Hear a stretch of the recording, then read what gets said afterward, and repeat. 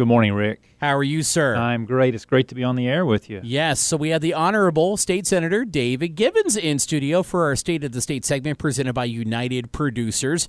And you're pretty good friends with one of our sales ladies. I call her the sales queen, Tina, by the way. We got to give her a shout-out. Tina deserves a shout-out, and I understand there may be talents that Tina has that I was not aware of regarding muffins. Yeah, she bakes really good muffins. My gosh. Look forward to that. They're incredible. You're going to probably roll over and take a nap when you get home after eating one of these things. I'm about ready to fall asleep right now. So, hey, it's a pleasure to meet you. It's my first time meeting you since I've arrived here. And you have a pretty interesting service area as a state senator. You kind of explained it to me before we went on the air today, but explain it again for me. Let's see if the light bulb goes off for me, because I'm still kind of getting my bearings around here. Geographically, it's a wonderful service area that I have the honor of representing, which is the 9th Senate District, comprised of my home county of Greene County, Barron County, Metcalfe, and then Monroe, Allen, and Simpson across that Tennessee line. So I've got a really diverse region, about 2-hour drive from my home community of Greensburg, Greene County on the northeast side to Franklin and Simpson County on the southwest corner. But a wonderful region, lays largely around Warren County and the Bowling Green area. So interesting. It's a great space. That's quite a territory, too. Great ag community. My background's in agriculture. Grew up on a farm. We own and operate a family farm supply business there in Greensburg. And this district lends itself to agriculture. I brag often that this is one of the best ag districts in the entire state, if not the best ag region in the entire state. Yeah, and lots of dairy farms here, too. Dairy, beef, which surprised me, poultry, by the way. Yeah. Grain farms, great ag diversity in the space, along with some really interesting economic things that are going on, especially in the southern edge of the district with Franklin and Simpson and the growth there, Glasgow and the hot happening things that are going on in Glasgow and Barron County in the industrial development space. So it's a neat community to get to represent. And Glasgow just added a bunch of jobs with a pharmaceutical company, right? Glasgow has things hopping there right now, and community leaders are doing a really nice job of revitalizing that attraction of business and industry. And one of the fascinating things, if you look at what draws businesses to a community or causes businesses to expand in a region, we don't talk enough about it, but it's workforce. Mm-hmm. The raw talent is what these business and industries search so much for, a skilled, able workforce that can take on new tasks and anymore show up to work on time, put their cell phones away, and do a great day's work. And thankfully, it ties together two of the things we've already talked about.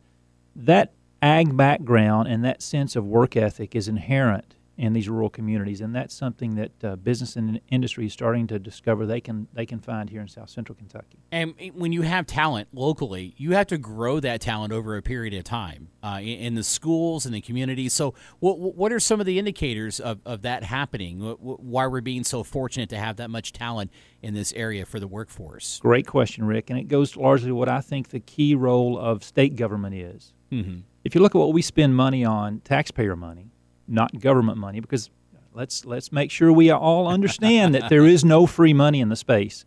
These are taxpayer dollars. 60% of our state budget goes to education. That includes that workforce component. It is a key role of state government. Infrastructure and corrections being a lot of the other space that we spend money on. In that workforce space, we've got an opportunity to invest in our young people, which pays dividends for our communities for years to come. And ultimately, if we do it right, it drives up revenues for us to be able to fund the other pieces of government. Right. So it's an exciting place to be. I do a lot of work in that education policy space. I do a lot of work in that workforce development space. And it's always a moving, elusive target because the needs change, the expectations change, the demands change, but it still boils down to quality people doing a great job in our teaching space, which we're blessed to have K through 12 and post-secondary WKU. I've got 2 children here on the Hill at Western now. Graduate from Western myself, met my wife here years ago, and neat things happening in that education space. So one question for you, and I don't know if you have an answer to this or not, but I'm from Indiana, and one thing that Indiana... We forgive you for that. One thing... I don't know if I forgive myself for that. No, I'm just kidding. One thing that Indiana has struggled with over the years, and I just remember this from living there for quite some time as an adult too, is they were struggling for quite a while to keep kids from moving away retaining that talent that they had developed over the years. What is something we're doing here regionally to help with that? Do you have an answer for that? Brain drain is what we call it, and there's no single silver bullet solution to that challenge. But I will say to you that creating livable communities, creating communities people want to raise their families in, is something that always brings people back home. A sense of place, a sense of community. When I leave here from this interview with you today, I'm headed to Scottsville to do a celebration down there. They've got a business that's been in the community for over 50 years. They're doing a field day sort of thing in one of their ag businesses. I'm looking forward to going down and hanging out with those folks and spending some time with them. That sense of community is what brings a lot of these people back. We've got to create these educational opportunities. We've got to create these opportunities for them to grow their families, grow their wealth. When you think about agriculture, that ownership of land is one of those things that causes people to take root in a community and stay. And that continues to be a driver. As we see people looking for a space to raise their children, that's when that light bulb moment will often happen with people to say, hey, I've gotten out, I've gotten my network, I've gotten my education, getting ready to start my family, or my children getting ready to start school. Where do I want them to start? Where's a good, safe school space for my children to go to school and grow up in a community? Boy, this is the place.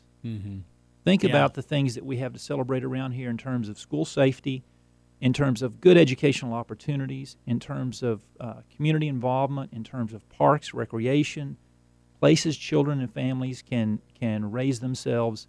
That's the moment when I think we can bring those young people back, get them to reinvest in the community. And you want to talk about a space that's just booming right now.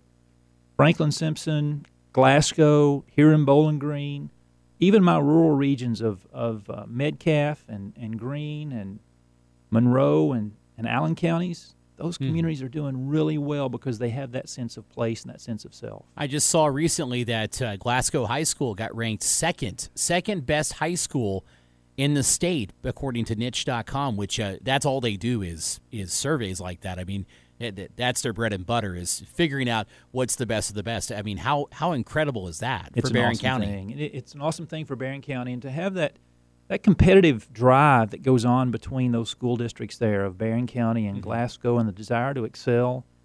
All of us win when the tide rises. A rising tide lifts all the boats. Right. And we have that thing going on there. You've got the Gatton Academy here.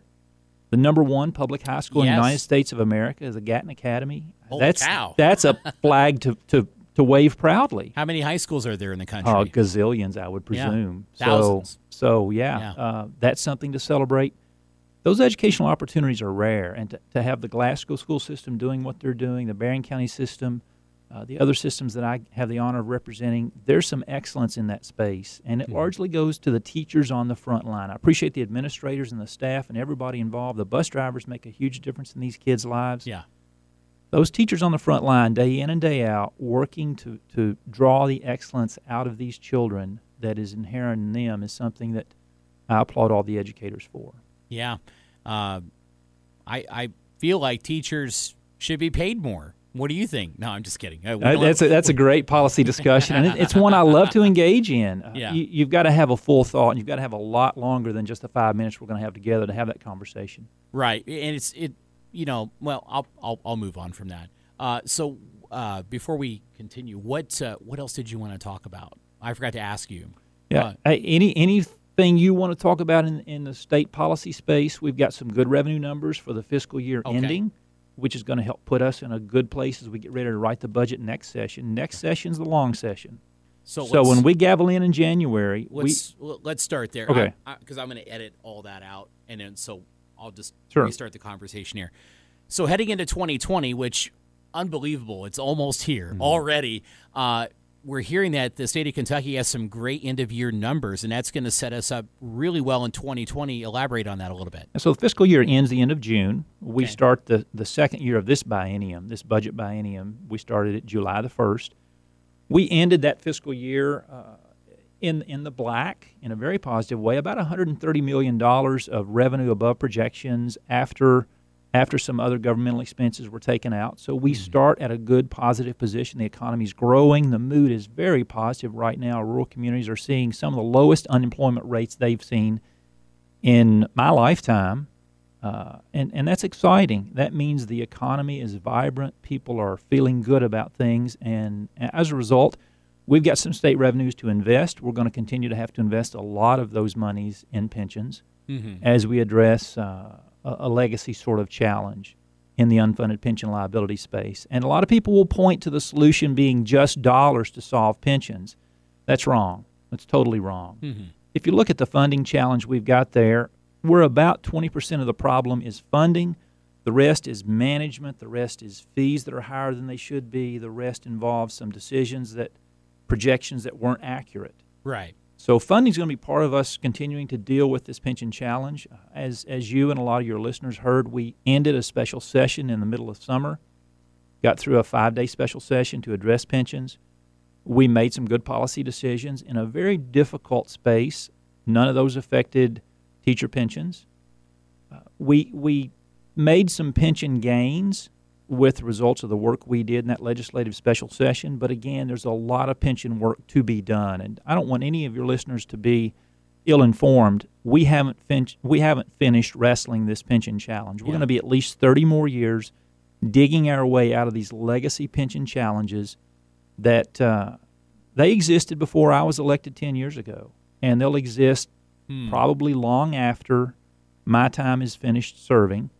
But we're moving in the right direction of funding and resolving some of the structural challenges that these pension systems face. So I've just come back to Kentucky in the last 6 months. Can you kind of just in very briefly explain to me what the pension challenge is? Because I'm not real familiar with it, to be honest with you. How did this all start, and what's the backstory to it? It goes back a long ways. It goes back to promises made to people that were promises greater than future General Assemblies could keep and future taxpayers could bear the burden of. Once those promises were made, we have to fulfill them, largely in the space of contracts that are made, largely in the space of promises made that I do feel like the Commonwealth has to stand good for.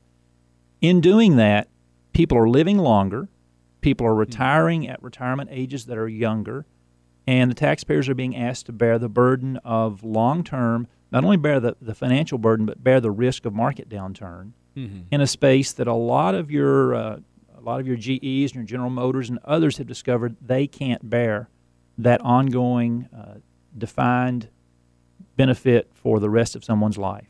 Right. So we're starting to transition the Kentucky retirement systems from a promise for the rest of your life where the taxpayers bear all the burden. We're starting to transition those pension systems over to defined spaces where the burden is shared, the risk is shared, and in turn we're going to be able to free up money to hopefully pay state workers more money up front. Gotcha. It's a long-term challenge, though. We're going to be 30 years paying off these legacy costs. And if you look at it, Rick, we have what is cited, sadly enough, as the worst-funded pension system in the United States of America, the worst-funded public state pension system in the United States of America, sadly enough, is Kentucky. And it's a combination of things. It's not just the money. It's some structural challenges that are inherent in the systems, decisions that were made years ago, promises, again, that were made. So a lot of news was made of the governor's pension plan. I've heard a lot about that. What was that all about? So the governor's been leading in ways that sometimes enthrall people. Yes. Enthrall meaning positive excitement. That's the sense I got. Negative excitement at times as well. Yeah. But to the governor's credit, he's been willing to take this on and say, we're going to do this. And he's not only said we're going to do it, with his leadership and the leadership of us in the General Assembly, my colleagues in the Senate, my colleagues in the House, we have funded pensions in the last 2 budgets at a level never before seen in the Commonwealth. Part of the solution is going to have to be funding. Part of the solution is going to have to continue to be tough decisions around what benefits look like. And the governor has stepped out, has led in some ways inartfully. Right. But in other ways, certainly well guided in my mind about the path that he wants to put us on to resolve the taxpayer's burden and the Commonwealth's burden around this pension conversation. Gotcha. So what is that exactly? I haven't really had a chance to read up on it. So when you say he stepped out to head it in a certain direction, what is that direction? The direction the governor wanted to take us in initially was going to be solely a 401k model. Yeah. Now, what happens, Rick, is, and the complexities, we're going to get into this, and I'm glad to go as deep as you want. The complexities of what's going on here is if you bifurcate the system into two totally separate systems and you start putting all new state workers into a true 401k, you end up in a space where the taxpayers are having to fund and stand up two pension systems. We can't do that. We cannot bear the cost of transitioning and cold turkey stopping one and standing up a new one. So the solution that we've argued for, and finally the governor came around to listening to us on, was a hybrid cash balance model where the state employees and state workers fund a portion of that cost. The taxpayers bear a portion of that cost because pensions are something that we do owe to our quality state workers. In doing so, in keeping this hybrid sort of cash balance system, we can use current revenues and current investments to continue funding our ongoing pension liabilities at the same time shifting workers over to a more sustainable model. So this guaranteed no-loss return model of a hybrid cash balance lets us keep all the money in one pool. We finally were able to get the governor on the page with us to do that. Now we're starting to transition the systems over to that model. Right. With the exception of the teacher retirement system. That model is still as it currently was 10 years ago and back.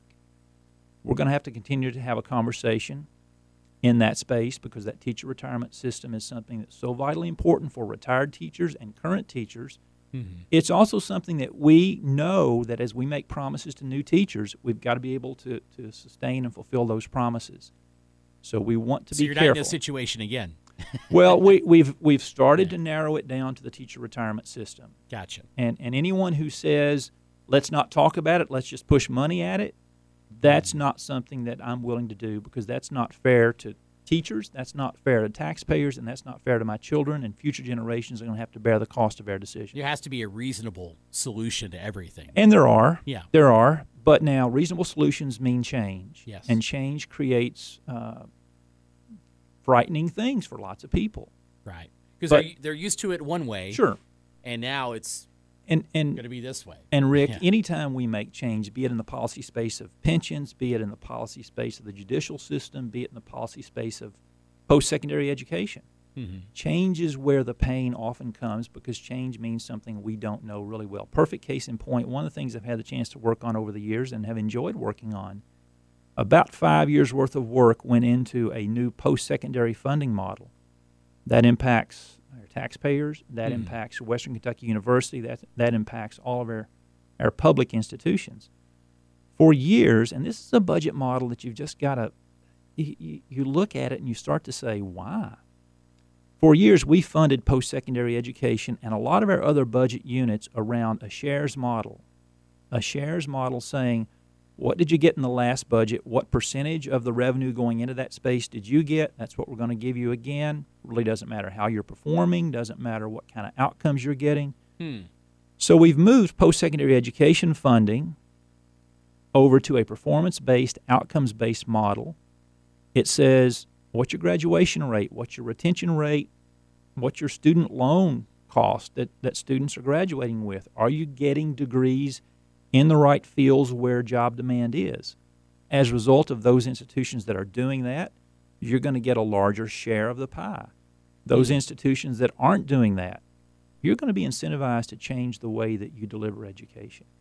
I think we've got other spaces in government where we can do those sorts of performance models, and I'm excited about us continuing to have those conversations. So this leads to another question, and I am no way qualified to guess if they're related or not, but it's no secret Western has been cutting a lot of programs. Is that based around maybe this model? They're focusing on degrees that they know are in demand versus just having a lot of programs just to have them. I don't presume to know the answer, but I'm going to share with you that I certainly do think that performance-based outcomes model is something all the institutions are moving toward, Western included. I'm excited about the changes that are going on at the Hill. As I mentioned earlier, I've got two sons that are there. One's in the Gatton program and one's a sophomore, and both are really enjoying Bowling Green and the opportunity to get an education here. Western and all of our institutions are facing the change inherent in a moving target. When the economy's good with low unemployment like we have right now, typically we see enrollment numbers going down. You build a ship to hold so many people, suddenly the number of passengers on the ship start to decline. You have to start looking at doing things differently. Yeah. In addition, Western and other public universities in Kentucky rightly make the case that as a result of 2008 decline and the economic challenges we faced and have continued to face from 2008 up until now, state investment of general fund dollars in post-secondary education has gone down. That revenue model for all of these public institutions has flipped from a large state-funded portion to a much smaller state-funded portion and a larger tuition-funded portion. In doing that, all of these systems are being challenged to be more efficient. And I think a lot of the changes you've seen at Western is a result of that. Interesting. What else you got for me? Anything? Anything on your mind? Anything? Actually, that's what I do at the end of every State of the State. I ask, what's on your mind? What do you want to talk about to your constituents? What do you want to say to them? Like, as of this moment, what's running through your mind that you want to work on or get done or challenge or whatever you want to say? Go for it. Rick, thanks for the opportunity to be on your program. And in responding to your open mic question, I've had the chance to serve for 11 years now. This is my 11th year as an elected official, state senator. Never held public office before. I've been fascinated by the quality of the people that we have in the Commonwealth, getting to travel the state, getting to see the policy challenges that we face, and they're very real. The challenges we face impact families in ways that I still today am struck by. As I was coming in, I was listening on the news, and sadly enough, there's news of a McLean County coal mine that's closing. Oh. It's going to be closing the end of the month, and that's 170 jobs that are going to be lost. And I was thinking about those 170 families that had planned the arc of their life to be something, and now it's going to be something different as a result of the economic challenges. These challenges are always going to face our Commonwealth. We've got great women and great men that are fighting every day to create jobs and create opportunities. If I had anything at all to say to my constituents that I have had the honor of representing for 9 years, it would first be what an honor that it's been to represent you for 9, going on 10 years now. Secondly, it would be for us to always realize these women and these men and these families that open their businesses, open the radio stations, open the bakeries, open the farm supply business, open the tire stores. These folks that wake up every day risking their livelihoods are to be so commended for what they do in communities. And we see it all across my Senate district, all across the Commonwealth. When the volleyball team needs to be sponsored, who do you go to? Mm-hmm. You go to the mom and pop shops. That's right. And thankfully we have a lot of people that are still willing to risk every day their livelihood. And I hope the work I do as a state legislator creates policy that creates space for these folks to do it and do it well. It's an honor. By the way, you said you're going to where after this interview? Headed to Scottsville, Kentucky. And what's the business that's been in business for 50 years? Southern States down there is celebrating an anniversary. I think it's the 50th anniversary of business presence there in Scottsville and Allen County. And that's just one example of so many good businesses that create the fabric of this Commonwealth and create the fabric of South Central Kentucky. And when you think about those McLean County miners or the Southern States employees that I'm headed down to talk with today and celebrate this with, that's where the money comes from to put food on these people's tables. And that matters. And the community supports those businesses, They too. They do. And it's beneficial both ways. It's beneficial to the community. It's beneficial to that business. And it's beneficial to the state because the state gets revenue from those business enterprises that do well to fund the sort of things we've been talking about during this interview. Interesting stuff. I like the way your brain works. Hi, Rick. You're kind. I do. I like the way your brain works. I like how you explain things. I could see why you've been elected so many times. Well, thank you. It is. I tell people, I truly enjoy the policy work. I don't always love the politics. Mm-hmm. You've got to win the politics to get to do the policy that matters. But I love the policy. It's fascinating, and it's an honor to get to do it. Well, thank you for coming in. Thank you very much. State of the State, Senator David Givens. You're going to come back, right? I look forward to it, Rick. Okay. And I will have more questions by then, I promise. Sounds great. Thank you.